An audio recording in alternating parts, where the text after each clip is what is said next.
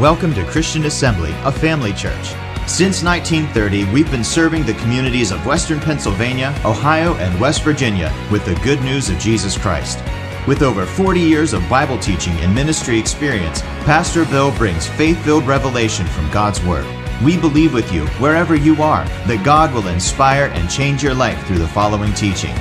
For more information about Christian Assembly, follow us on social media or visit our website at cafamily.net.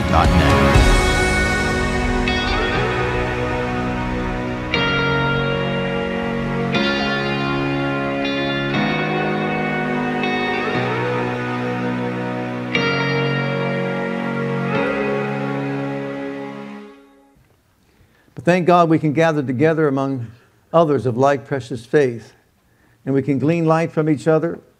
Iron can sharpen iron. We sharpen the countenance of our friends. Amen? You know, last week we talked about the 5 different perspectives when it comes to the communion, the Lord's table, how it's important to recognize all 5 of them so that we could reverently celebrate the Lord's Supper. And first there's that upward look. He's the bread of life that came down from heaven. There's the backward look where He sacrificed His life and shed His blood and His broken body on Calvary's cross. There's the inward look, praise God, inward. Examine yourself to be certain that you're walking in fellowship with the Lord and so on. And it's a matter of life and death, because He said, for this reason many are weak, sick, and die prematurely, because they don't examine themselves and look inwardly, not discerning the Lord's body. And then there's the outward look. And that's what I wanted to get to, the outward look, right here, the outward look. We need each other. We belong to the family of God, and we all need each other, and each one to take his or her place. Did anybody leave your ear home this morning? Did you bring your leg with you this morning? So we need one another. And then there's, of course, the forward look. We celebrate this until what? He comes. Until He comes. And so those are the 5 looks of it. And so it's important we recognize that so that we can honor Him and reverence Him, even with something such as the Lord's Supper, which is absolutely wonderful. Amen. Today we're going to look at developing a strong spirit, but first let's pray. Have our children been dismissed? Have they gone? All right.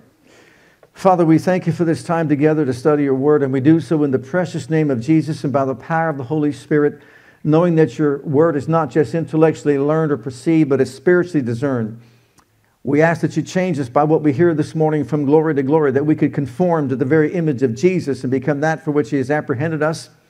Give us hearts that are open to receive the instructional teaching of Your Word. Thank You for utterance in the Holy Ghost and causing my tongue to be as the pen of a ready writer, to proclaim truth with power and demonstration, to penetrate our souls and challenge each and every one of us to rise up to higher places in You. And for all this, we'll give You all the praise, honor, and glory You deserve. In Jesus' name, amen. Amen. Amen. Praise God. Well, before we look at our notes here for a moment, how many of you remember the story of Jonah and the city of Nineveh? 3 of you remember that story. You really remember that story about Jonah and the city of Nineveh? Yeah. Well, in the book of Nahum, in chapter 3 and verse 1, we are told that the city of Nineveh is a bloody city. A bloody city. It's the city of the world. It's the city of the devil. And it was a bloody city. Of course, there's the city of God too. And Jonah was supposed to be the one who represents the city of God. And he was told to go to them and explain to them that God was going to bring judgment upon them and show them mercy if they would just repent and get forgiveness, right? But how many of you know that there was something lacking in Jonah? He was a fishy guy. He always got himself into a well of a problem, deep problem, right? You know him, right? Yeah. And he ran from God. And even though he was a prophet of God, he really wasn't strong in spirit where he needed to be. You realize that? Because you see, he looked at it from his own perspective, what he wanted, the city of self, not the city of God. This is what I would like to have happen. And what was the matter with him? Well, let me explain to you a little bit about the city of Nineveh. They were called a bloody city and a bloody people for a reason. Because when they captured, they say, people in wartime, and basically, they didn't even need to have war. They would go from city to city and just bring captives to their place. And what they would do was they would torture them even before they killed them. They would take boys and girls and just burn them alive. They would skin people alive. They would do things like amputate their arms, their legs, before they kill them. When I read this one thing, it just causes you to cringe. They would, the best way to say it is to impale them. Almost like a skewer. Hard to even imagine just how evil these people were. And when I think about what's taking place right now in Israel with Hamas and Hezbollah, you think about these things. And, we think it couldn't get any worse than it is today. But I go back and reflect upon what was taking place back then, and here's what you see. Here we have a group of people that hates the Jews. You talk about anti-Semitism. They hated the Jews so badly that even these people, supposedly the people of God, were treated this way. And we see that taking place through all of history, all of Israel's history. They were a people that were godless. They were violent. They were bloodthirsty. They were involved in idolatry. They were involved in sorcery, witchcraft, prostitution, sexual immorality.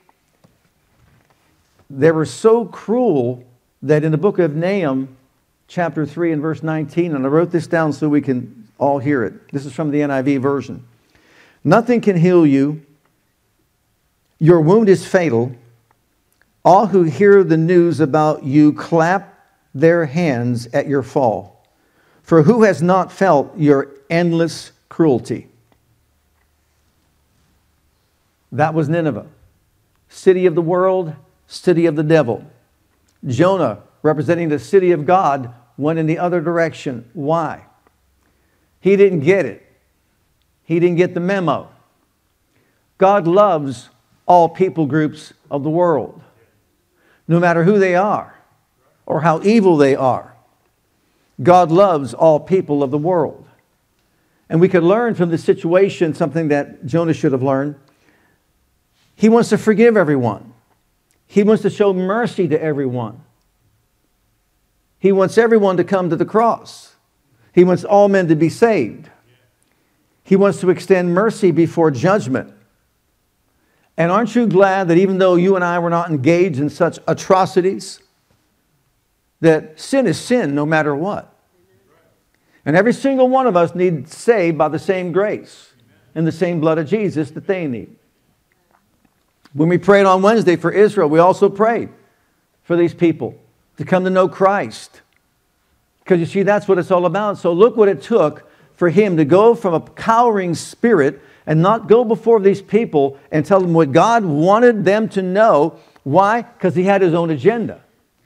He wanted justice. He wanted judgment. He wanted them destroyed. Could have been maybe some of his family members were skinned alive. I don't know. But he knew how awful they were. He knew how cruel they were.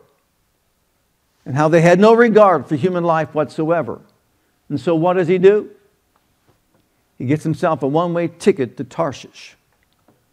And he's going to get away from it all. So God could judge the people and have his will accomplished in their lives. Look what it took to get Jonah turned around.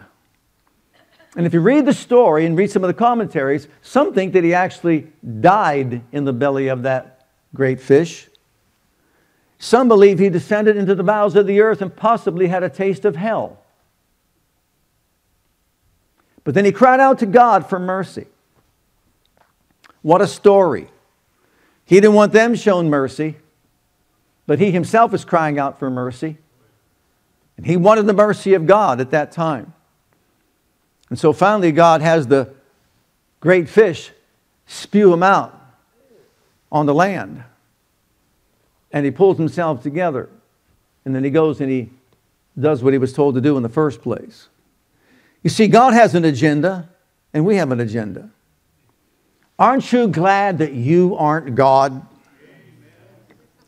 Because when you see all these horrific happenings taking place in our society today, we are quick and swift to judge and want people to be destroyed.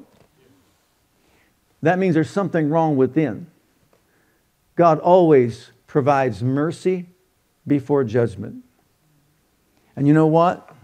We all need His mercy every single day of our lives. We all do. Imagine it. So I said all that to tell us that even as Jonah needed to have a little bit of work done on his spiritual condition, so do we. And I wanted to explain some things I think that'll be helpful. To develop a strong spirit is to really guarantee our success in life. Look at Proverbs 18 and verse 14. This is from the Amplified Bible. The strong spirit of a man sustains him in bodily pain or trouble, but a weak and broken spirit who can raise up or bear. The spirit of a man could be made strong, or it can be made weak and broken. Which is why the enemy wants to target our spiritual condition. Why? To keep us spiritually weak. If he can do that, he can basically run all over our lives, destroy us, control us, rule us, etc. It's the strong spirit of a man that will rise up and stand against these forces of evil that try to come against us to destroy us. For example, let's just say condemnation or guilt. Anybody ever be impacted by that one time in your life since you become a Christian? A little bit of sin consciousness maybe, or inferiority, or something like that. Maybe you did something wrong and maybe you've done it more than once, and you get to a place to where you're kind of down on yourself and you think that God's down on you as well. Those are called diseases of the spirit, where the enemy wants to control our faith life, because to be strong in the Lord is to be strong in faith and also in power. Be strong in the Lord and the power of His might. Notice, not in your own strength, not in your own ability, not in your own resources, not because of your finances, not because of anything else other than what Christ has done in you, the hope of glory. We're to be strong in faith, as Abraham was eventually. But you ever notice that before he got strong in faith, he wasn't strong in faith? Did you notice that he and Sarah planned to do their own thing, to come up with a child other than Sarah having a baby called Isaac? They had Ishmael through Hagar, remember? Called the work of the what? Work of the flesh. Right.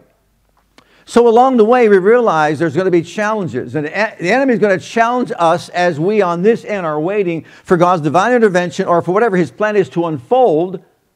And He comes along and just makes us look at yourself, and brings guilt, condemnation, inferiority, sin consciousness, etc., etc. I've got news for all of us. The blood of Jesus Christ cleanses us from all unrighteousness. There is no condemnation to the one that's in Christ Jesus, who walks not after the flesh but after the Spirit. For there's a higher law, that of the Spirit of life in Christ Jesus, that liberates us from the law of sin and death. Thank God that on the inside of us, God is working a mighty work. And He wants to continue to do so in a powerful and glorious way. But what's important is for us to understand how this process works. So look at 1 Thessalonians chapter 5 and verse 23. One scripture that really impacted my life when I first came to Christ. Powerful verse. And the very God of peace sanctify you. Notice the word wholly, completely, or entirely. And I pray, God, your whole spirit and soul and body be preserved blameless unto the coming of our Lord Jesus Christ. Notice Paul is defining to us the triunity of man. Man is not a body. Man is a spirit. Man has a soul. And man lives in a body. So these three parts really constitute what man is. So it's important that we realize that We're not physical beings only. We are spirit beings. We are intellectual beings, emotional beings, and physical beings. All three realms touch all three realms that we live in. The spiritual realm, the emotional and intellectual realm, and the physical realm. All three of them. When a person's body dies, the body is left behind here upon the earth, while the spirit and the soul of that person go to be with the Lord. That's why there's so much confusion in so many people's lives. When I grew up in church, I never knew what happened to the person that was in the casket. It sounded like they were just either in the grave somewhere or hanging around somewhere. Had no clue, because I didn't know the Bible. Well, to be absent from the body is to be present with the Lord. Well, obviously the body's not present with the Lord. It's the spirit and soul that's present with the Lord, not the body. Paul called the body the tent that we live in. It's like an earth suit, like an astronaut has a space suit. If you could say it this way, you'd understand it better. The spirit of man was made in the likeness and image of Almighty God. For man is a spirit being, just like God. His soul, mind, will, emotions, and intellect. That's his soulish realm. Contact that realm. His physical body contacts this realm. Thank God we have a body. If we didn't have a body, you couldn't stay here on this earth. You'd be departed. And one of two places would be our destination. One would be heaven and the other one would be hell. We don't want to candy coat that, right? We want the truth to be told, don't we? So when a person leaves this realm of life, there's a heaven to gain and there's a hell to shun. And that's what the Bible teaches. That's what Jesus taught when he was here upon this earth. So like some that think that when you die, you're just annihilated or you cease to exist, you don't exist anymore. That's not true. Jesus never taught that. You're very much alive, but you're in another place. We're living in the land of the dying, and when we die, we go to the land of the living, where we will live throughout eternity in one place or another. One is a place of comfort and one of discomfort. And that's taking it lightly to say discomfort. This body of ours is like the clothing that we wear. It is to the body what the body is to the spirit. And like I said, like an astronaut. When an astronaut goes up into space, he has this spacesuit on. That's not the real him. When he comes back, he takes it off. Well, Paul was saying, when I leave this tent that I'm living in right now, I'm going to go be with the Lord. I'm going to leave my body behind. But God has a great plan for that body. Thank God Almighty, it doesn't cease to exist. One day when He comes in the clouds and the graves are opened and the dead in Christ will rise, we that are alive will be caught up and changed, and we're going to meet them in the air. There will be a glorified body that we all have, and that same body that you lived in when you were on this earth will be the same body, but in a perfected, glorified state. Can you say amen? Amen. Hallelujah. Aren't you glad for that? Amen.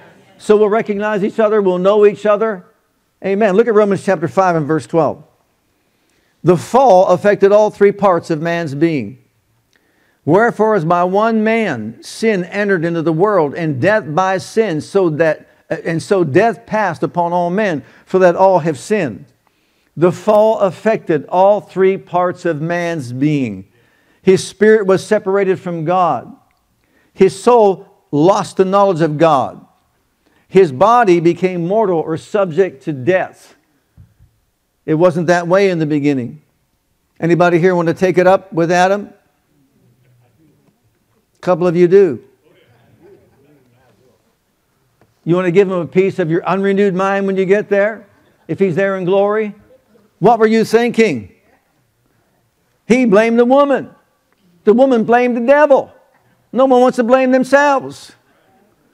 But all, think about it. One man created this mess that we're living in. Were you there? Did you have anything to do with it? Did you rebel against God? He's the figure representative for the entire human race. And on one bad decision or choice that He made, He ushered us into this realm in which we live, that's governed by the works and rulers of darkness. But aren't you glad He didn't want to leave us in that state? Aren't you glad He had a plan for us? Aren't you glad that Jesus agreed to come to the earth For as by one man, Adam, death came upon all men. Hallelujah. Get your shouting clothes on. By one man. Look at 1 Corinthians chapter 15. By one man, the second Adam, or the last Adam, came resurrection life. Let's read it. The Scripture tells us the first man, Adam, became a living person. But the last Adam, that is Christ, is a life-giving spirit. Look at verses 21 and 22. So you see, just as death came into the world through a man, now the resurrection from the dead has begun through another man. Just as everyone dies because we all belong to Adam, everyone who belongs to Christ will be given new life. Hallelujah. Glory to God. You notice he didn't say everyone who comes to Christ will go to church. Didn't say that, did he? Everyone who comes to Christ will become religious.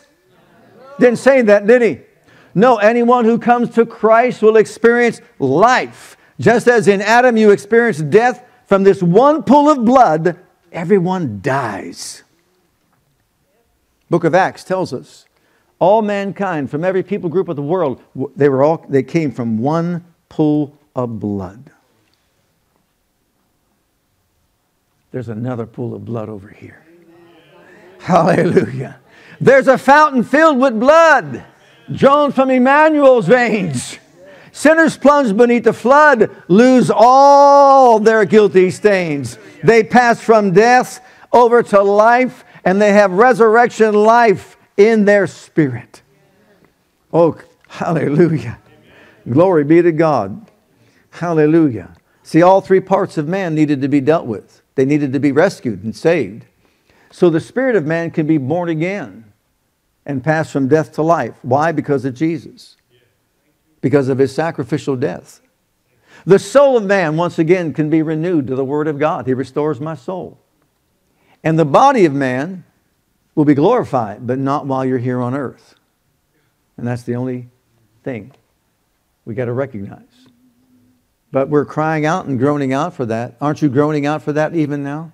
As you see the day approaching? Look at John's Gospel, chapter 3. How do I develop a strong spirit? How do I get a strong spirit? It starts right here. Jesus answered and said to Nicodemus, Verily, verily, I say to you, except a man be born again, he can't see the kingdom of God. Nicodemus said to him, How can a man be born when he is old? Can he enter a second time into his mother's womb and be born? Jesus answered, Verily, verily. Notice the double verilies he's using here.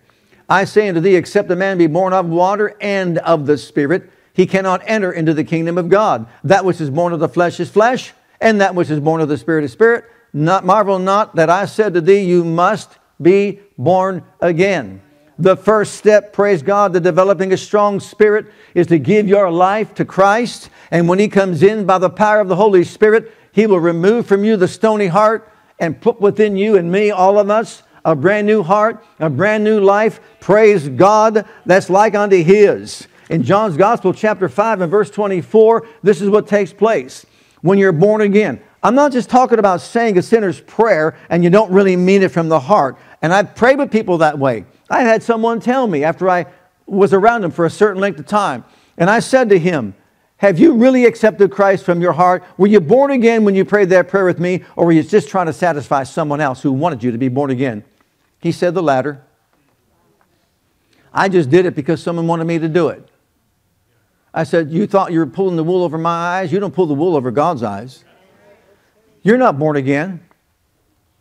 He didn't pass from death to life. In John's Gospel, chapter 5, verse 24, Verily, verily, once again the double verily, that means I'm emphatically saying this to you. He that hears my word and believes on Him that sent me has everlasting life and shall not come into condemnation, but is passed from death to life. Hallelujah.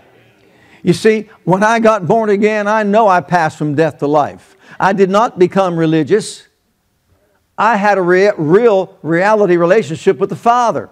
I knew it happened to me. Something changed on the inside. All those changes that took place on the inside began to manifest on the outside. I wanted to go to church. I wanted to read my Bible. I wanted to listen to programs about the things of God. Whereas before, when I was religious, none of that mattered to me. So you see, I may have been in church 5 days a week, sometimes 6 days a week. but I was not born again.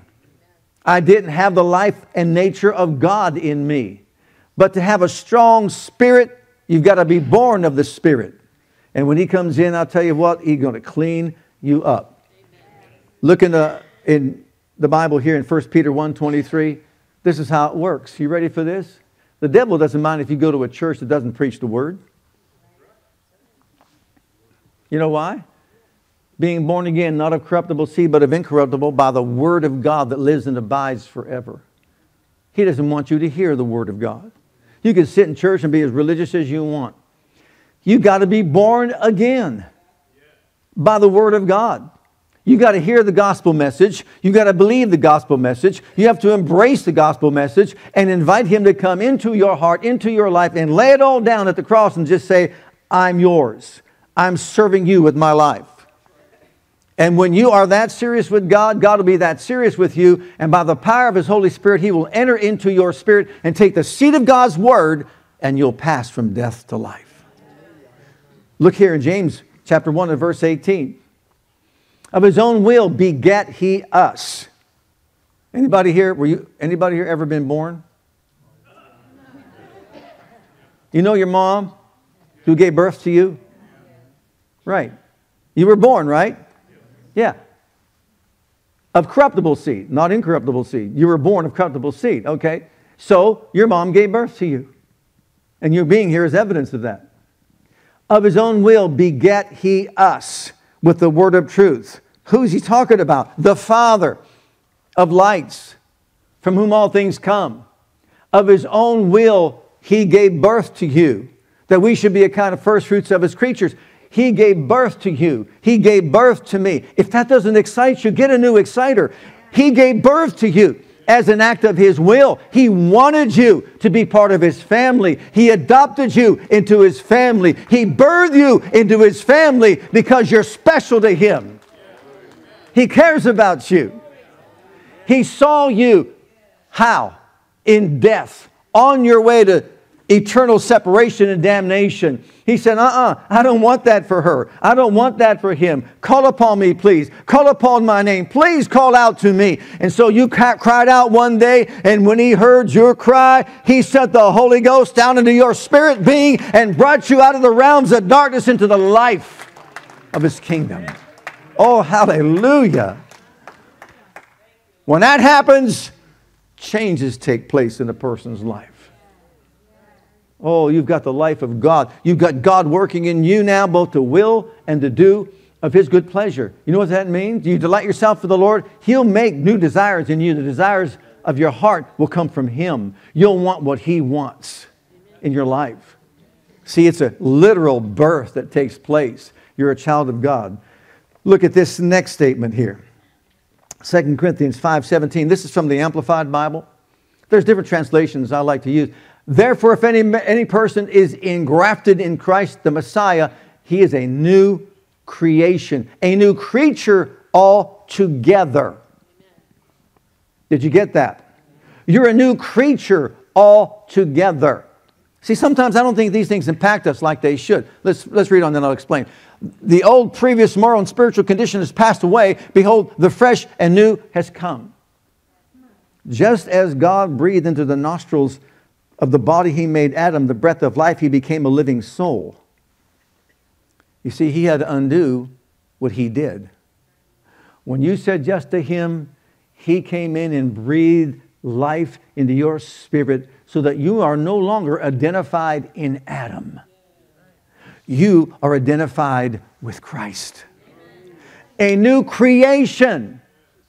Adam's the old creation. You are the new creation. Everything in your spirit being has passed away, and all things has become new.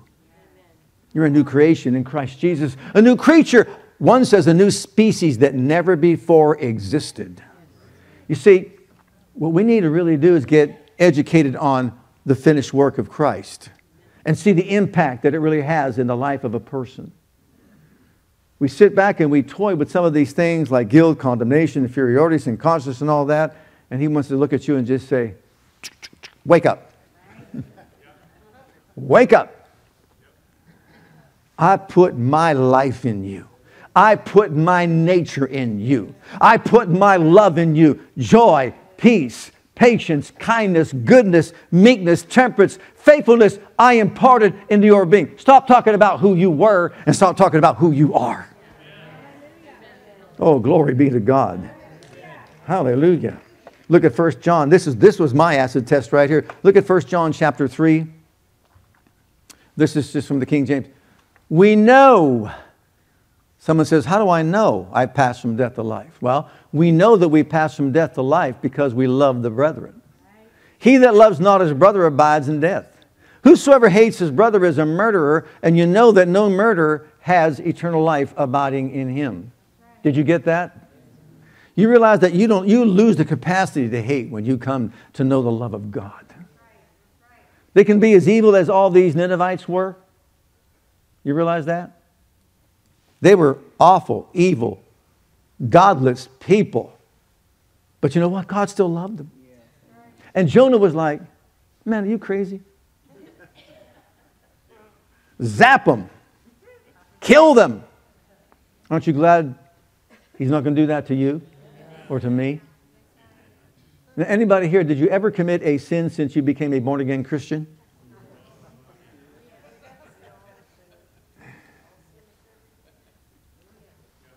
I figured you at least one, right? Maybe two. Aren't you glad He doesn't condemn us because of that? Aren't you glad He tolerates us and enables us to grow by taking us by the hand and say, okay, I'll work together with you by my power and we'll get through this thing? Doesn't turn His back on us, does He? No. He helps us. He aids us. He assists us. Well, ready for it? Get your sleeves rolled up. Look at Romans chapter 12. Because now we enter the war zone. You ready for the warfare? The battle that we experience? Romans 12, 1 and 2, I beseech you therefore, brethren, by the mercies of God, that you present your bodies a living sacrifice, wholly acceptable to God, which is your reasonable service. And be not conformed to this world, but transformed by the renewing of your mind, that you may prove what is that good, acceptable, and perfect will of God. The body and soul need dealt with.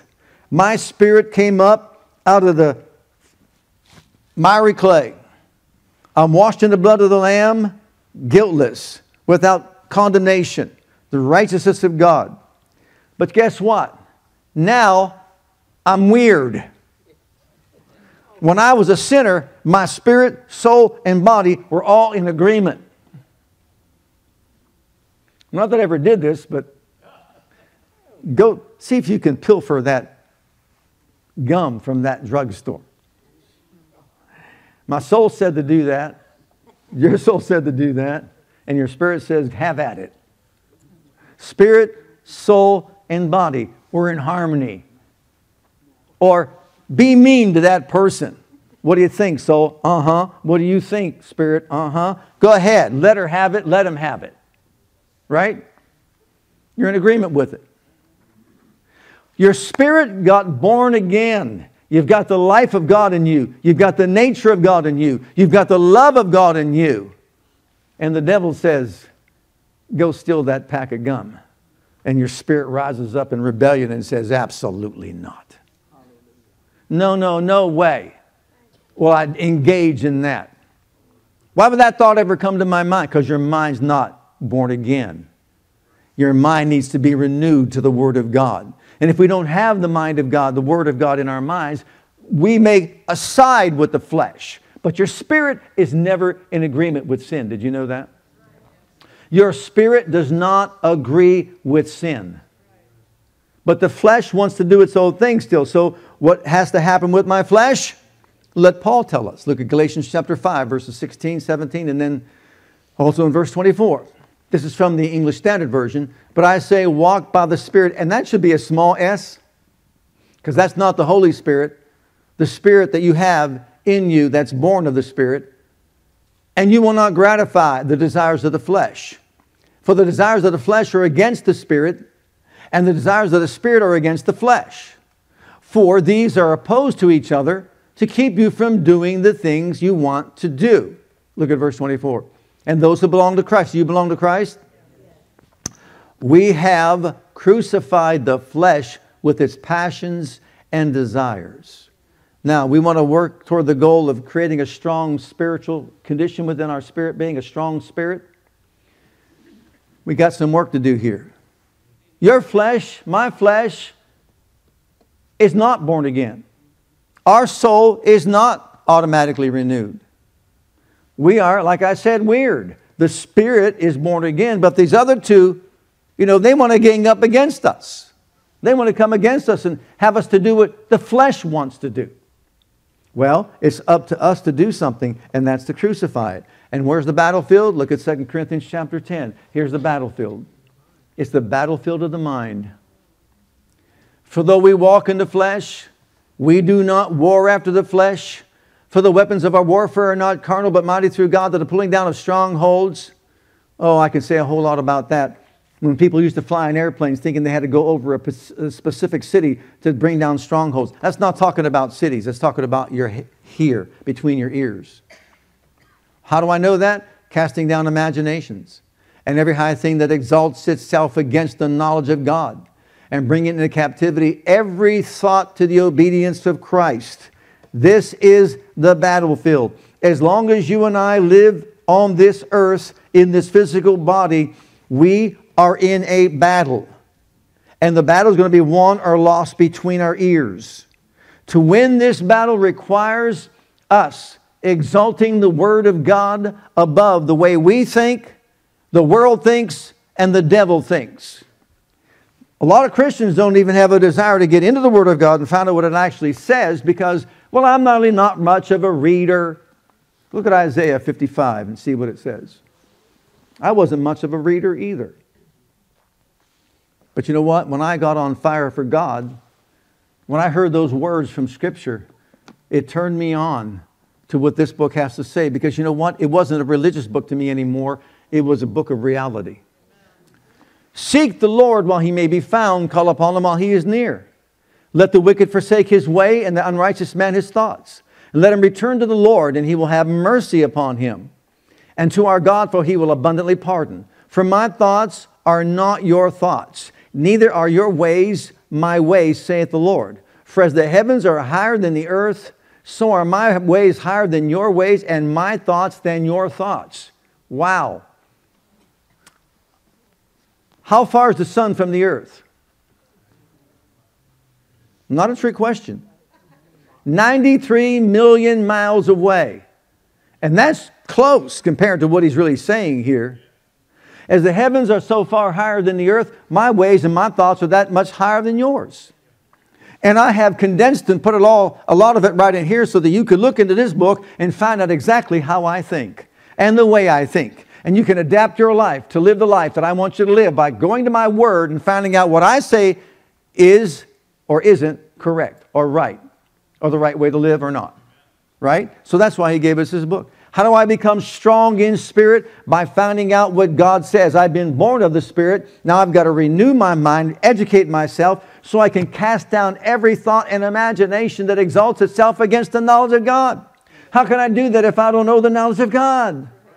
I remember the time someone told me, I was sitting next to him, witnessing to him. He patted me on the knee and just said, "Oh, you're a good guy. You're okay. You'll make heaven someday." Thank God I didn't believe that. You know why I didn't believe that? Because John 3:3 said, "Except a man be born again, he will not enter my kingdom." And that's what I told him. I said, it has nothing to do with me. He had to change his way of thinking. I witnessed to his son and told his son the same thing. He said, "I thought that God always just helped people that help themselves." Well, I said, "Where do you see that in the Bible?" "I don't know. I don't read the Bible." I figured that. And I told him, you want to make heaven? You got to be born again. Don't allow the thought to come to you that I'm a pretty good person, I'll make heaven.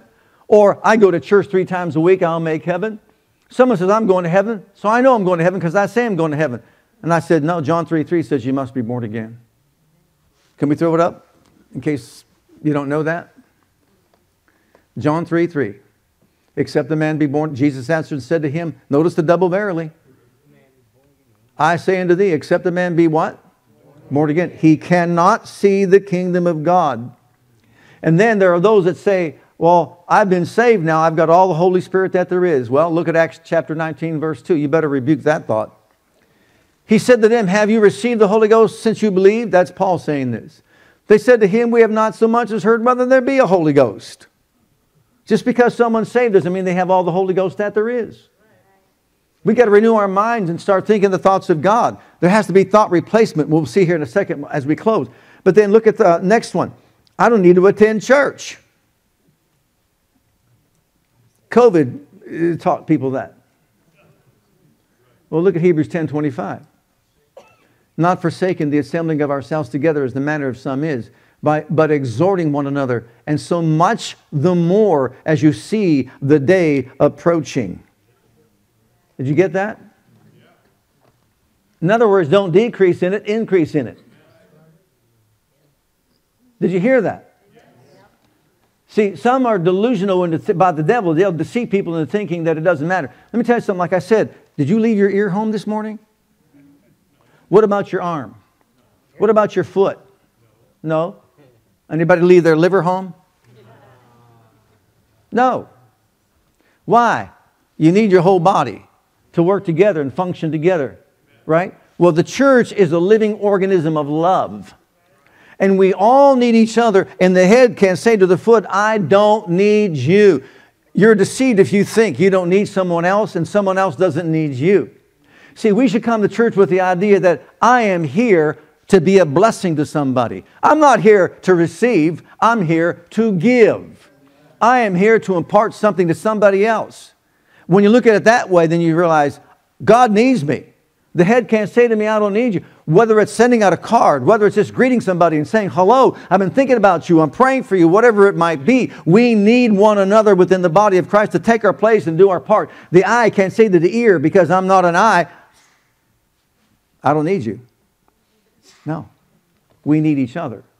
And that's what he was trying to strive for. Look at this next one. I don't need to forgive. I've had Christians say this. I'm not going to forgive. You better. Look at Mark 11, 25 and 26. We know 23 and 24 by heart. Well, when you stand praying, forgive if you have aught against any, that your Father also in heaven may forgive your trespasses. If you don't forgive, you're not going to be forgiven by your Father. Who wants to know what that means? Who wants to find out what that looks like? Anybody here want to find out what it looks like not to be forgiven by the Father? No, then guess what? If you and I have been forgiven the 25 billion, let's stop that, trillion dollar debt that we all owed, right? We've been forgiven that $25 trillion debt, and someone wrongs me or someone hurts me and harms me, and I refuse to forgive that person. You know what Jesus said? You'll be turned over to the oppressor. You'll be cast into prison until you pay your debt. You're not going to come out until you pay it. And guess what? You can't pay it. Thank God Jesus paid it for us. And so I'm going to give mercy to the other person. You see, Jonah couldn't understand this. What God was trying to say, look, there's the city of God, and there's a city of the world, and the devil. The city of God, yeah, there's blood been shed there by Jesus. The city of the world, you're a bloody people. In other words, you strive for whatever. You satisfy yourself. Live the way you want to live. You oppress other people. You're awful people, etc., etc., etc., etc. But God loves you, and God wants you to be a part of His family. Jonah, go tell them. It took what? Being swallowed up by a great fish to get him to realize this truth. God wants everybody from every people group of the world to enter the kingdom. These last two, I'm throwing them out. You ready for them? Homosexuality is acceptable to God, is what the world says. Is what the world wants us to believe. Well, I got a scripture verse for them. Look at Leviticus chapter 20, verse 13. This is the ESV, which is the English Standard Version. If a man lies with a male as with a woman, both of them have committed an abomination. They shall surely be put to death. Their blood is upon them. Oh, I know that's Old Testament. Read Romans chapter 1. That's New Testament. He echoes the same truth. It's the same truth. It's unnatural. Does that mean God doesn't love them? Not at all. Don't miss the point. He loves them so much, He tries to help them understand what's going on. There's a warfare that you're in. That may not be my warfare, but it's somebody else's warfare. Yours might be drugs. It might be alcohol. It might be greed. It might be pride and arrogance. The list goes on and on. We all have something that we need to go to the throne of God for, to provide grace for us to overcome it. But the point is to be deceived enough into thinking that that's an acceptable lifestyle is to mean we don't love them enough to tell them they're going to be lost. And God wants to show them mercy. He wants them to repent. Look at the next one. God sanctions gay marriages. Well, let's see what the Scriptures say. You can't have a strong spirit if you don't know the Word of God. Now for the matters you wrote me about. It is good for a man not to have sexual relations with a woman, but since sexual immorality is occurring, each man should have sexual relations with his own wife, and each woman with her own husband. The husband should fulfill his marital duty to his wife, and likewise the wife to her husband. So Paul is saying to avoid fornication, every man should have his own wife, and every woman should have her own husband. You go back to the beginning, and that's exactly how it was. So, once again, to be strong in spirit is to be strong in faith, which is to be strong in the Word and the power of His might. God's words are powerful words that transform human lives. And let's conclude with these, because so many people war with these. When the enemy tells you you're nothing, when you look in a mirror and you say you're nothing, and you're down on yourself and you're no good, which I've talked to people this week about that. Let me tell you something. God wants you to know something. You're His masterpiece. Look at Ephesians chapter 2 and verse 10. You are His workmanship. Say with me, I am God's workmanship. I am His masterpiece. Of work of outstanding quality, skill, and workmanship. That's who I am. You see, your soul doesn't grasp that. Your body doesn't grasp that. But you know what? It's a spiritual truth, whether we embrace it or not. And you know why we have to confess the Word over and over again? Because if I don't confess it, it won't become a reality to me, and I won't be strong in it. I'll allow the devil just to browbeat me with guilt, condemnation, sin consciousness, inferiority, etc., etc. None of this message is designed to put that on anybody in anybody's life, but to help us recognize what the enemy uses to bring us down so that we're not strong in the Lord, the power of His might. Okay, look at the next one.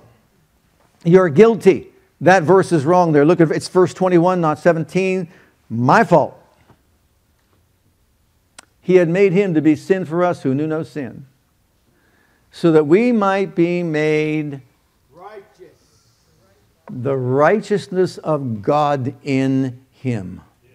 Oh, thank God. I'm not guilty. You're not guilty. We're all cleansed by the blood of Jesus. We're the righteousness of God in Christ. And it just gets my dander up when I hear someone say, like a preacher say, oh Lord, I'm so unworthy to come before you. How long is that going to go on? How long will people minimize the very works of Christ? He died to make you worthy. He shed His blood to make us righteous. He became sin to make us righteous. Say it with me, I'm the righteousness of God in Christ. How do you get more righteous than that? You can't. But I make mistakes. I know that. That's why He said, if you confess your faults and sins, He'll cleanse you from all unrighteousness. And finally, you're condemned. Condemnation. You know, He knows our weaknesses. He knows our frailties. He knows we've missed the mark here, there, and everywhere. And so He points the mountain to try to tell us, you can't be strong in spirit if you allow these diseases of the spirit to continue to control your life. Romans chapter 8, verses 1 and 2. There's therefore now. How much? No what? To them which are in Christ Jesus, who walk not after the flesh, because the flesh will tell you all kinds of things, but after the Spirit. For the law of the Spirit of life in Christ Jesus has made me free from the law of sin and death. No longer bound by it. No longer connected to it. Thank God, who the Son sets free is what? Free indeed. Hallelujah. Are you glad you've been set free? Are you glad you're guilt-free? Oh, there's no guilt, no sin consciousness, no condemnation. Why? Because of Jesus.